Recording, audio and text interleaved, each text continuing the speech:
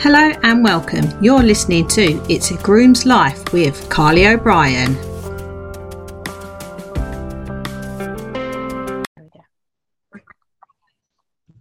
Hello and welcome to a new episode of It's a Groom's Life. So today with me I have Caitlin Paget, who is a rider, as among other things that she does. So she's going to tell us much more into it. So hi Caitlin, how are you doing? Hi, thank you for having me. I'm really good, thank you. How are you? Great, thank you. Thank you so much for coming onto the podcast. So I can't wait to crack onto it. So for people who don't know you, Caitlin, would you mind introducing yourself and telling us a little bit more about you and what you do? Okay, so I'm called Caitlin. I'm 25 and I'm from Yorkshire. I'm a para rider, so I would consider myself disabled. I have a few different things going on, and I'm also an artist. So I like to draw. I like to paint.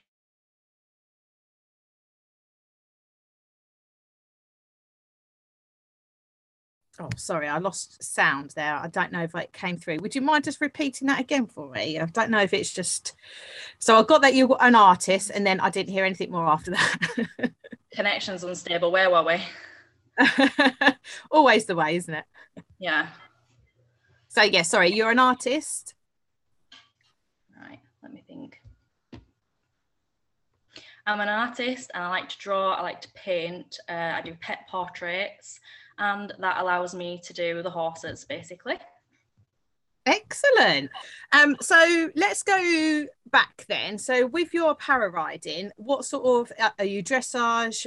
What exactly are you at with your riding at the minute? I do it for fun mostly. Trying to find out where I want to be, what I want to do. I've done plenty of jumping in the past, and then the last year I started to step into the dressage. I've not got any grading or anything, so I just have to find the venues that will allow me to use my aids and just, compete as I am. I just do it for fun at the moment, just kind of learning my ways. It's still quite new to me to be a para rider and compete and all that kind of thing. Do you mind telling us what your like disability or what is classified as a disability as a para rider? Yeah, of course. So I've started off with hypermobile spectrum disorder / hypermobile EDS. It's not been confirmed either way, but that's kind of where we're classifying it as. I have POTS, which is postural orthostatic tachycardia syndrome. That causes low blood pressure and high heart rate, makes me really dizzy. I have gastroparesis, which is paralysis or partial paralysis of the stomach. And then I also have instability in my spine, and that's kind of upsetting the nerves in my legs a little bit. So I have really weak legs, and I struggle with kind of getting the leg aids on and stuff like that. I think that's about it. I have little things going on. Oh, and I have a dodgy hand, but I don't know what's going on with that at the moment. But that's also a bit weird. But yeah, That's a lot to That's a lot to take on, though. There's lots. I mean, obviously, that affects you like every day. So, is that just something that's just developed over time, or have you had it like your whole life? So, the hypermobile spectrum disorder has been there all my life, and have had symptoms of it all my life. But everything's all started coming to a head in the past 5-8 years, but really the last 5 years. And I just started developing these things, like the gastroparesis and the POTS have been there quite a while, but I were only diagnosed in 2017 because it only got like really bad and disabling around that time. And then as I kind of lost my fitness, each new thing came to a head because the fitness kind of kept it under wraps. So I've been kind of, getting used to this new body for the last 5 years, basically. Oh God, that's a lot to take on, isn't it? And it's not like you're just dealing with one thing; you're dealing with several things as well. And obviously, that's you've had to obviously change your riding with that. So, how did you learn to sort of adapt your riding so it was comfortable for you and for the horse to understand what you're asking them? So I've been really lucky with Candy. She's very sensitive and she's very off the leg. So the transition from being able to use my legs on her to what I have now, which is not nothing, but not something at the same time, has been much easier than I ever expected. If you'd have told me 7 or 8 years ago when I first got Candy that she would be suitable for a disabled rider, I'd have just laughed at you, because I wouldn't have thought it would have been a thing. But she's just transitioned really seamlessly. So I just use my seat. I've been using my voice. So she has a few different voice aids that she's been taught on the lunge, some that I've brought through from before that she already knew. And just because we know each other so well, it has been really seamless. So I just use what leg aids I have and then kind of back it up with my voice and my seat and my reins when I need them. Oh, great. And it's great that she's sort of adapted to that as well. And you know, I guess you're continually learning new ways and new commands and everything. So you get like better transitions, or she feels more comfortable, she understands you a bit more now that you've obviously changed from when you first got her to how you are now. Yeah, so she kind of like reads minds. She obviously doesn't read minds, but it does feel that way sometimes, because I don't know how much like pressure I am putting on when I'm trying. And my instructor's seen sometimes it'll be there and it'll be a little bit, sometimes it won't, sometimes it'll do the complete opposite thing. But somehow she just kind of knows where I'm going with it. She's really, really clever, and she really wants to try as well, which kind of makes the biggest difference. And that's all you can ask for them, isn't there? Is that for them to try and you know, maybe be a little bit of mind readers, but obviously there are animals, so you can't expect them to be like that. But it is nice that you've obviously got a really close bond with her, and she really understands you and tries to figure out what you're asking her. So that's got to be a really good relationship you've got with her. Yeah, we've really developed it over the last, like especially the last 5 years, but I've nearly had her 8 years. So yeah, she's irreplaceable. She's amazing. And what is she, and how old is she? She's 16 this time, and she is Welsh Cross Trotter. She's ex-driving pony actually, and broodmare. So she's just a bit of a mixture of lots of different things. She's definitely not built for dressage or jumping, but the heart is in it, which is what is the most important part. Yeah, and you just have to do with what they're happy with, aren't there? There's no point forcing them to do something that they're not happy with. But it sounds like she's very adaptable and tries, which is all you can ask for. Yeah, she's brilliant. She really loves trying, loves doing a job. She really loves the jumping, a little bit too much sometimes. But at 16, I can't really ask for much more than what she's giving me. And she's got a home with me for life when she does retire. So we're just taking it as it comes and just seeing where it brings us. I've not got any set goals for us right now. There's not much point in that. We're just enjoying what we've got. Oh, that's lovely to hear. And do you find that, does your condition like get bad like on some days and some days it's good, or does it sort of sort of consistent now at the minute? It's kind of a bit of both. You kind of can tell when it's going to be bad, but it is up and down. I've gotten used to it now, knowing what's going to set things off and knowing how much energy I've got to expend, and what's going to cause my legs to be a bit worse. Riding is one of those things that actually makes my legs worse. I'll get on and I'll have a variable kind of function and then ride for a bit, and then by the end of the ride my legs are just not playing. It's if you imagine if you fall asleep on your arm and you kind of lay on it for a while and it just goes to sleep, it's still there and it's still kind of existing, but it's just not quite doing what you want, and it just feels a bit weird and a bit heavy and a bit sleepy. Basically that's what it is, because it seems to be that something's causing a bit of pressure in my spine where the instability is. So they basically just go to sleep. So I kind of can tell when it's going to do that when I'm riding, or if I've done specifically like jumping and hacking can kind of be quite intense because it causes a lot of movement through my pelvis, because she walks quite fast out hacking. So it's quite a lot of movement. So I can tell that after a hacking day or after a jumping day, I tend to be a little bit worse off, but that's when I plan around whether I'm going to hack or whether I'm going to jump. Yeah. And do you find that every time you ride, you have to, obviously, depending how you feel, you have to ride slightly different that day, I guess? Yeah, I have to kind of go in with no expectations for the ride.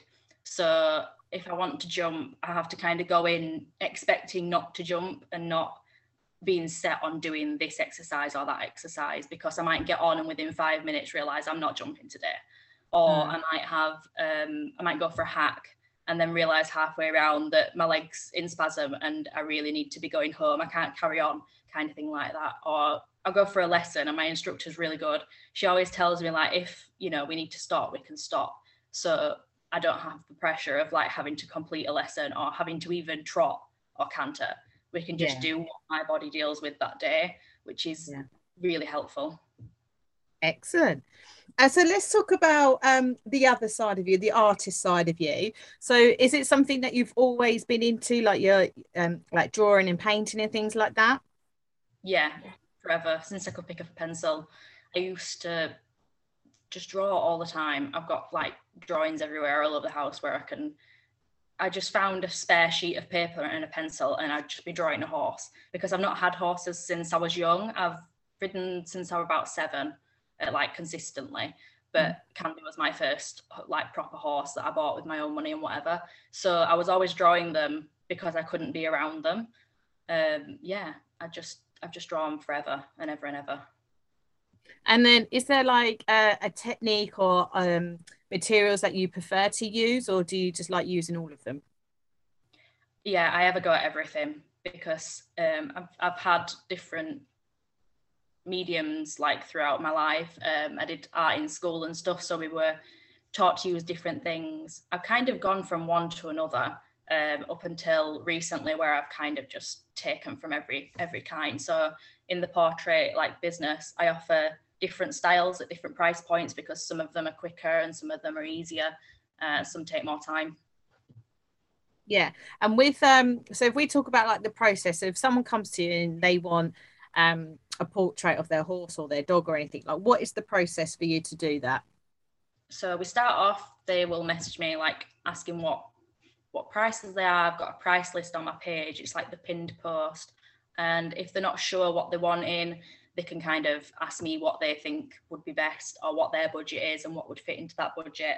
And then we start with like sending photos over.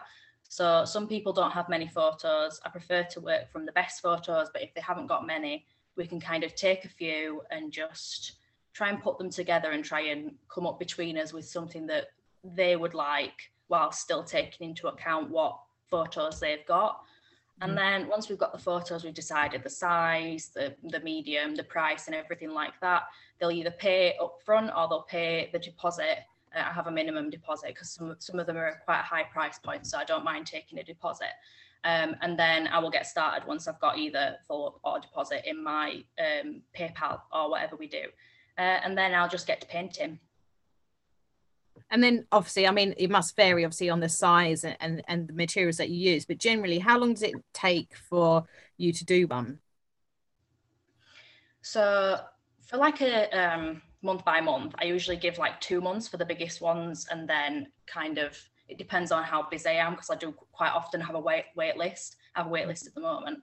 But on the coloured pencil ones, even an A4 can take me about 20, 30 hours just to do the full portrait. Whereas I've got the little tiny ones that are £20, the really affordable versions, they can take me like a working day to do. So it's a really big difference depending on what medium I'm doing. But obviously that reflects in the price point, why the colour pencil is a lot more compared to the little watercolours. But I like that I can offer quicker options for people if they need it, or, you know, ones that can take a bit more time, that are a bit more detailed. It sounds like the small ones are great for like if you want to give someone like a birthday present or a Christmas present. They sound quite ideal for that type of gesture, for someone to make it a bit more personal for the gift. But also you have the option if someone wants to have like a one piece portrait of their like beloved animal, say if they like recently lost it or something like that, then that's a great memory to have as well.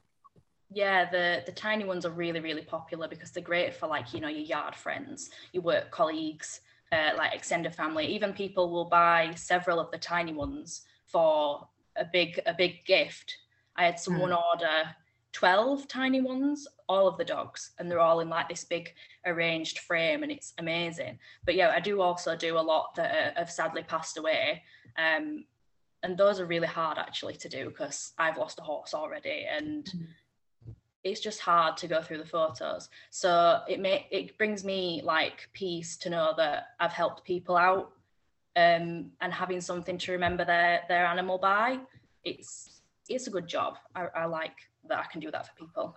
Yeah, and it's also trying to capture their personality, isn't it? I mean, obviously, I know you're going by their pictures and stuff, but you also want to sort of capture sort of like if they've got any quirks or anything like that. I mean, it's quite hard to do that over a picture, but if someone sort of talks to you about you know, their animal and what they were like, and that is trying to capture that personality too.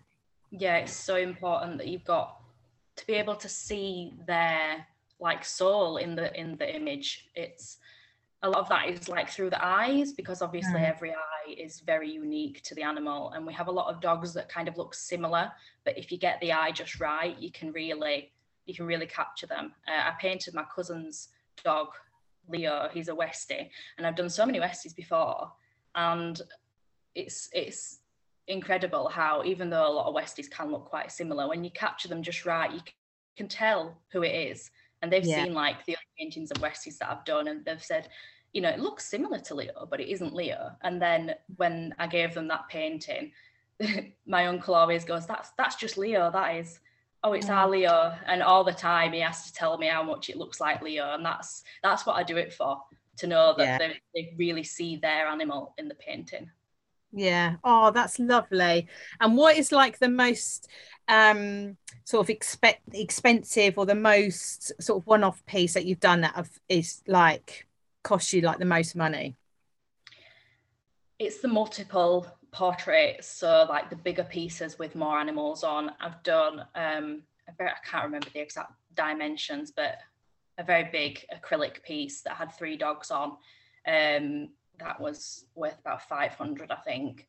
And then I do the colour pencil again. I think the biggest one has been about 500. And a lot of people would say, actually, that's not a lot of money, but I'm still kind of building my way up to that. And I don't mind taking a bit less to have people have that thing to treasure forever, really. Yeah. And have you thought about doing some like prints, and then having like prints on sort of like mugs or key rings and things like that, and sort of sell those? Yeah, I've really wanted to get into that. I've been so busy with the commissions, and with my disability, I find it hard to be upright a lot of the time. I have to like lay back down for half an hour. So I've been really focusing on my commissions, but I'm hoping that in the coming years, maybe we can get things under control a little bit more. I'll have a little bit more time. And obviously when I want to enjoy the horses as well, I might be able to do more drawings for print and stuff.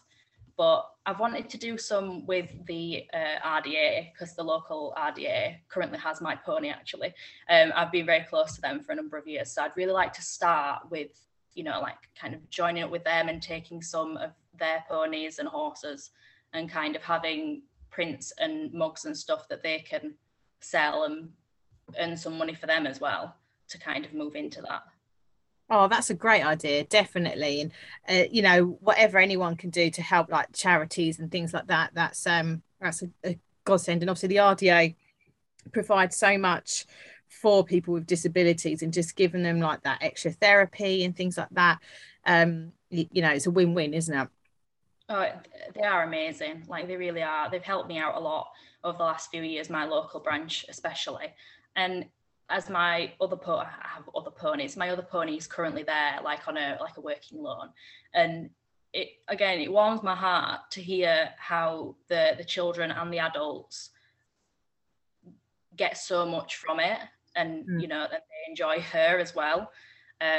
She does me proud every day, and like I say, it provides so much to the community, and I'm hoping that we can help like support that and grow it even more than it already is.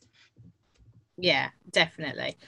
And so I kind of offer this section of the podcast to have an open space about talk about anything that you want to talk about or you're passionate about. I mean, and anything that we may not have discussed already in the podcast, if that's anything to do with your riding, or a part of your art business, this is your space to talk about anything you want to.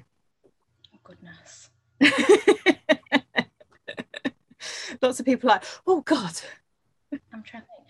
Well, I'd love to kind of talk about like the everyday para rider. There's a lot of us around that you wouldn't think of, and some people aren't quite as out loud about it as I am. But obviously in the sport, a lot of people have injuries, and you know that can lead to long-term effects. And just that there's more of us around than you'd think, and that people don't have to be a certain kind of para rider, or they don't have to identify as para rider to be valid in that. And that we're not all Olympians, and we don't all have to be Olympians. We can just live our everyday life and just enjoy it. And if anyone, you know, kind of, what's the word, vibes with that, that's not the word, but I can't think of it. And they're welcome to come and chat to me, because I'd love to talk. I love to talk to people about it and help people out. And if anyone wants kind of to speak about aids, like I use loop reins and I use magnetic stirrups and just things that help horses, you know, help them have fun with the horses in an easier way, make life easier for them, then I'd love to speak to them, to, you know, have a little community. I have a community of a few para riders on Instagram and stuff, and we all chat with each other. And I'd love to meet more people, basically. Yeah, I think that's a great idea. And like you said, there's definitely more riders that maybe don't have as obvious disabilities as others, but are still classified as disabled. Disabilities. Mine would be considered kind of invisible, because I look pretty normal in inverted commas when I'm on the horse. Yeah, exactly. But doesn't but yeah, I think there needs to be, you know, more conversations with them, or for more para riders to be a bit more present, like more present as in like more through social media or anything like that, more present or more visible. Visible is the word I was looking for, not present. It's out there, but we're not taken as seriously sometimes. And people kind of either want us there to be the inspiration when we just want to live our lives. We just want to be there. We don't want to be, you know, held above everyone else for having a disability. We just kind of want to be involved. Yeah, definitely. Okay, I always end each podcast with some quick fire questions. So generally, are you a night in or a night out person? Night in, always, every day, every night. Tea or coffee? Tea. Love Yorkshire tea, obviously. Yeah, Yorkshire tea. What's it called now? It's toast and strawberry jam. It's just like tea, but a bit strawberry. It's really nice. Oh, that sounds good. Wellies or heels? Wellies. Sweet or savoury? Always sweet. Strawberry tea, obviously. It's gonna be sweet. Book or film? Films. And is there any films that you've seen recently, or any films that you absolutely love and you watch again and again that you could recommend? The first 3 Pirates of the Caribbean films are always been my favourite for as long as I can remember. I don't like the other ones, but the first 3 are really good. Yeah, I like them too. Good choice. Okay, and then lastly, where can we find you on like social media? Do you have a website? Tell us where we can find you. So I am Caitlin Paget _ para rider on Instagram. I am Caitlin Paget portrait artist on Facebook and Instagram. I do have a Facebook page for the para rider as well. I'm on TikTok too. That is Too Many Equines, which is a different one, but that always used to be my Instagram handle. And you can see a lot of different things on there, like art and horses, which is quite nice. Yeah, I think that's everywhere you can find me. Excellent. Well, thank you so much for coming on, Caitlin. I really appreciate you sort of using this platform to highlight para riders and also talking about your art as well. So I really appreciate that. Thank you so much. Thank you for giving me the platform to talk about it. It's been like a new thing this year for me to try and step out my comfort zone and talk a bit more about these things, bring some more attention to it and have some fun. Oh, definitely. And it's been an absolute pleasure. And as always, guys, if you love this episode, which I'm sure you will, and you get so much out of it, please tag Caitlin and I in your social media and your stories and stuff, so we know that you're watching or listening. I keep watching, but listening. And I'll speak to you all on the next episode. Thank you for listening to this episode. I really hope you enjoyed it as I did making it. If you like to follow me on socials, my Instagram is Cobbs Equine Services, and the same on Facebook, Cobbs Equine Services. If you are listening to this on your Apple or Spotify or wherever you listen to your podcasts, I really appreciate it if you could leave me a review, as it gets other people to highlight the episodes to other people. And I will speak to you all on the next episode.